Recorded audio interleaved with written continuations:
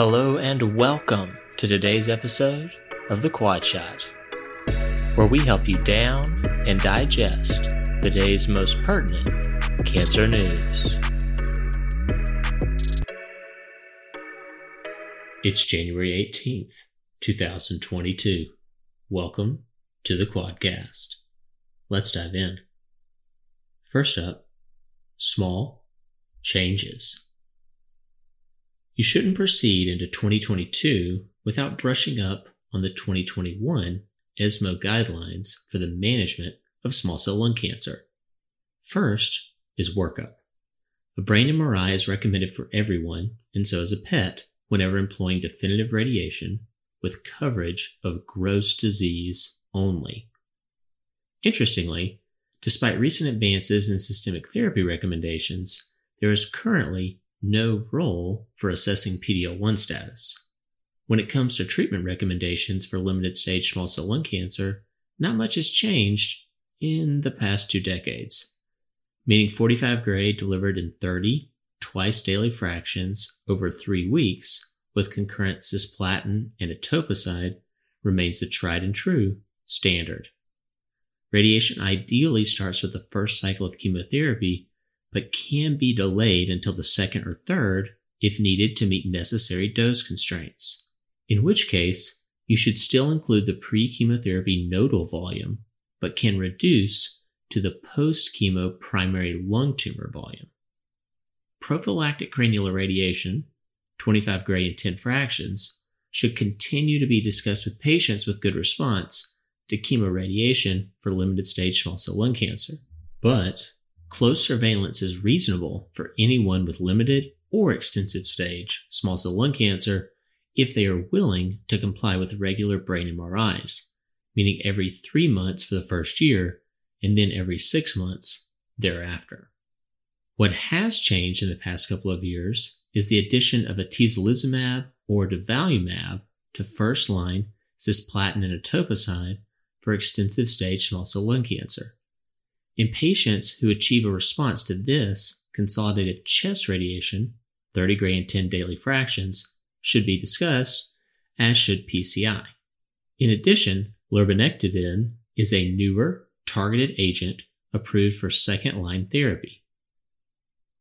The bottom line is, contemporary ESMO standard of care for small cell lung cancer includes definitive radiation to PET-avid disease only, the option for frequent MRI surveillance in lieu of PCI, and the addition of atezo or durva to first-line chemo for extensive stage small cell lung cancer. Thanks to Dingemans, Annals of Oncology, 2021. Up second, a chance to cut. Back at ASCO 2020, we were disappointed by the results from the EA-2108 trial, which showed no benefit to early local therapy for de novo metastatic breast cancer. Here we have the full publication with subset analyses. EA-2108 makes the 4th reported randomized trial asking whether local regional therapy improves survival in metastatic breast cancer, but only one previous trial reported an improvement, MF0701. In EA-2108, 390 patients were enrolled, and 256 moved on to randomization after not progressing on initial systemic therapy. Most, at 60%, had hormone receptor positive HER2 negative disease. They were randomized to continued systemic therapy or local regional therapy consisting of standard surgery with adjuvant radiation as indicated by the extent of local regional disease.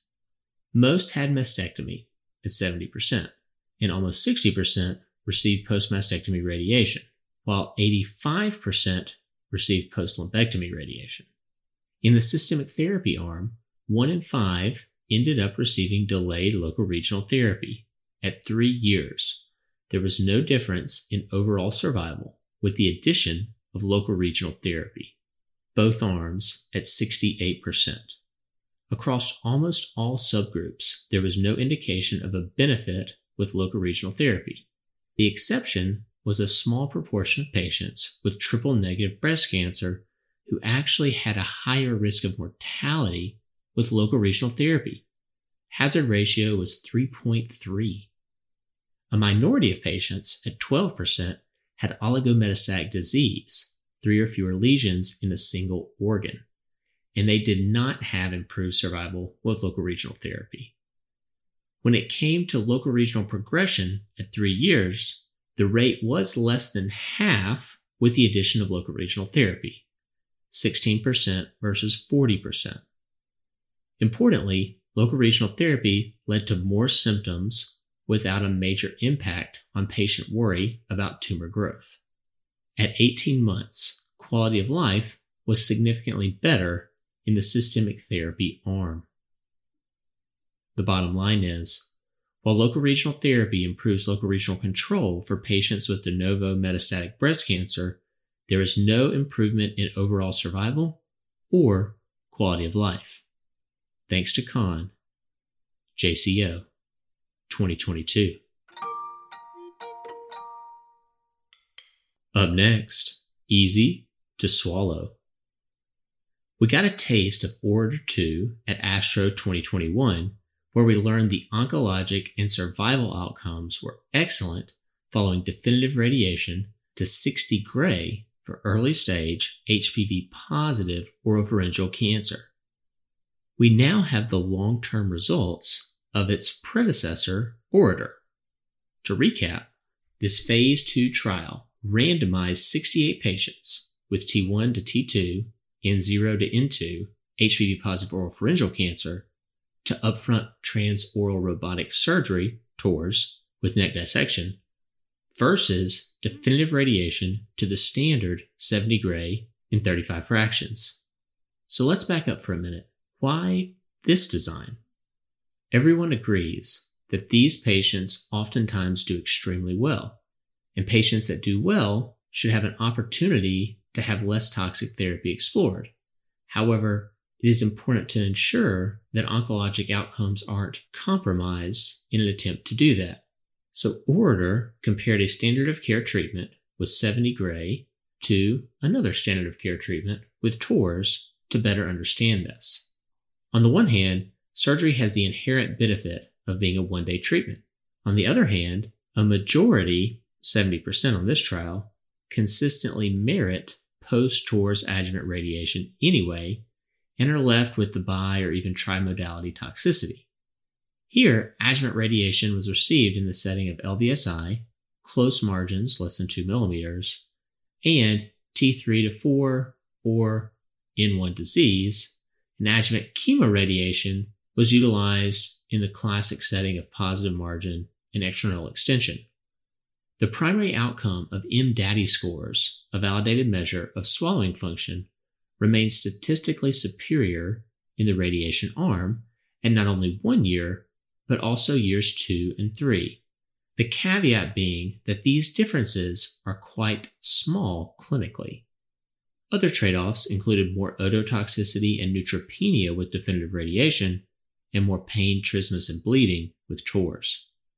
Finally, exploratory analyses suggest poorer swallowing outcomes after TORS may be more explained by primary tumor location, meaning base of tongue versus well-lateralized tonsil, more so than whether or not the patient received adjuvant radiation. Once again, this was exploratory.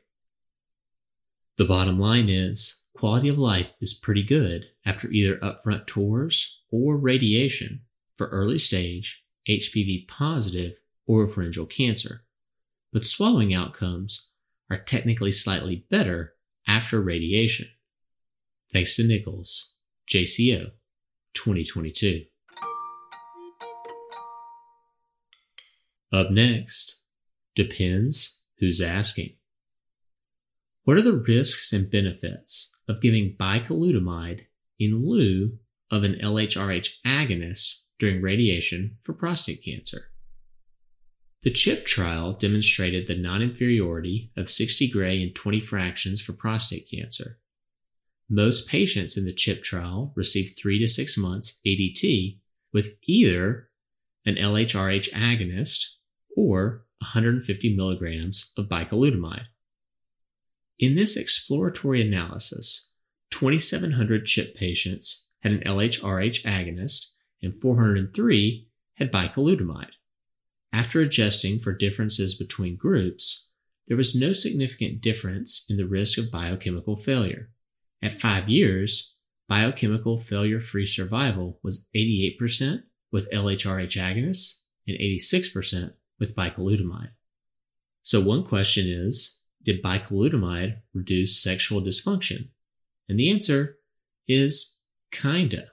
Among men with preserved erectile function at baseline, the clinician-reported Lent-SOM scale found half as many men had erectile dysfunction at 2 years with bicalutamide, 25% versus 53%. A different clinician-reported scale found sexual dysfunction was numerically, but not significantly, lower with bicalutamide.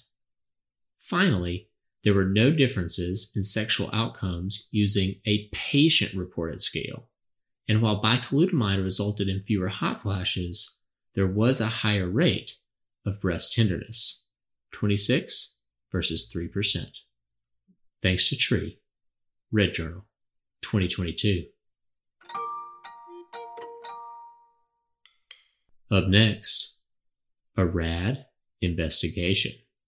We know radiation is not always safe concurrent with immune checkpoint inhibition. At the same time, Big Pharma has seen no reason to prioritize establishing the safety of radiation during or around the time of immune checkpoint inhibition in landmark trials gaining their respective FDA approvals.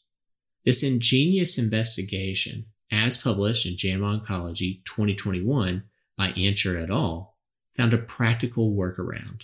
It used an FDA database comprising 68 prospective trials submitted in initial or supplemental licensing applications for immune checkpoint inhibition, which typically includes receipt of non-protocol cancer therapies, such as radiation. Across 16,835 trial enrollees, those receiving radiation, which was almost 1,800, within 90 days prior to immune checkpoint inhibition, had about a 1% absolute increase in adverse events, mainly fatigue, with no increase in grade 3+ events. In other words, in general, there are currently no signs for concern, though prospective trials, formally including radiation, would be pretty nice.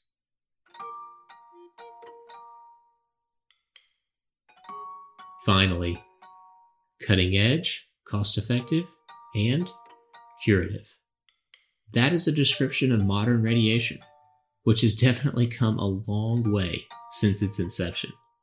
This article by Fleming in Guardian 2021 highlights how recent incredible advancements in related technologies, efficacy, safety, and convenience have far outpaced progress in public relations for radiotherapy.